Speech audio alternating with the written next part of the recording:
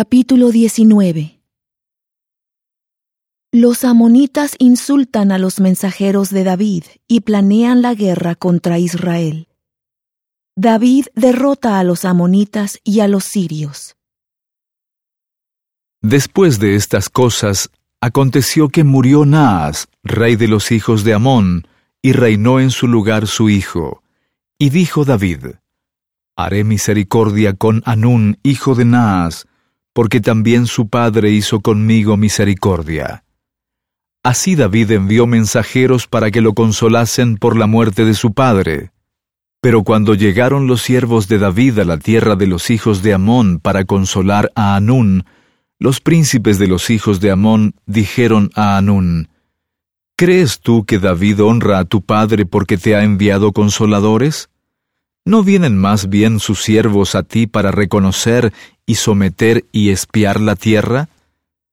Entonces Hanún tomó a los siervos de David y los rapó, y les cortó los vestidos por la mitad hasta las nalgas, y los despidió. Y algunos fueron y le dieron la nueva a David acerca de aquellos hombres, y él envió a recibirlos porque estaban muy avergonzados. Y el rey les dijo: Quedaos en Jericó hasta que os crezca la barba, y entonces volveréis. Y al ver los hijos de Amón que se habían hecho odiosos a David, Hanún y los hijos de Amón enviaron 1000 talentos de plata para tomar a sueldo carros y gente de a caballo de Mesopotamia y de los sirios de Maaca y de Soba. Y tomaron a sueldo 32,000 carros, y al rey de Maaca y a su pueblo, los cuales vinieron y acamparon delante de Medeba. Y se reunieron también los hijos de Amón desde sus ciudades y vinieron a la guerra. Y cuando David lo oyó, envió a Joab con todo el ejército de los hombres valientes. Y los hijos de Amón salieron y se pusieron en orden de batalla a la entrada de la ciudad.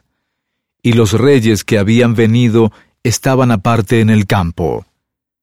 Y viendo Joab que la batalla estaba contra él por delante y por detrás, escogió de entre todos los más aventajados que había en Israel, y los puso en orden de batalla contra los sirios. Y puso luego el resto de la gente al mando de Abisai su hermano, y los puso en orden de batalla contra los hijos de Amón. Y dijo: Si los sirios son más fuertes que yo, tú me ayudarás. Y si los hijos de Amón son más fuertes que tú, yo te ayudaré. Esfuérzate y esforcémonos por nuestro pueblo y por las ciudades de nuestro Dios, y haga Jehová lo que bien le parezca. Se acercó entonces Joab y el pueblo que estaba con él para pelear contra los sirios, pero ellos huyeron delante de él. Y cuando los hijos de Amón vieron que los sirios habían huido, huyeron también ellos delante de Abisai su hermano, y entraron en la ciudad. Entonces Joab volvió a Jerusalén. Y al ver los sirios que habían caído delante de Israel, enviaron mensajeros y trajeron a los sirios que estaban al otro lado del río. Y Sofac, general del ejército de Hadar-ezer, estaba al frente de ellos.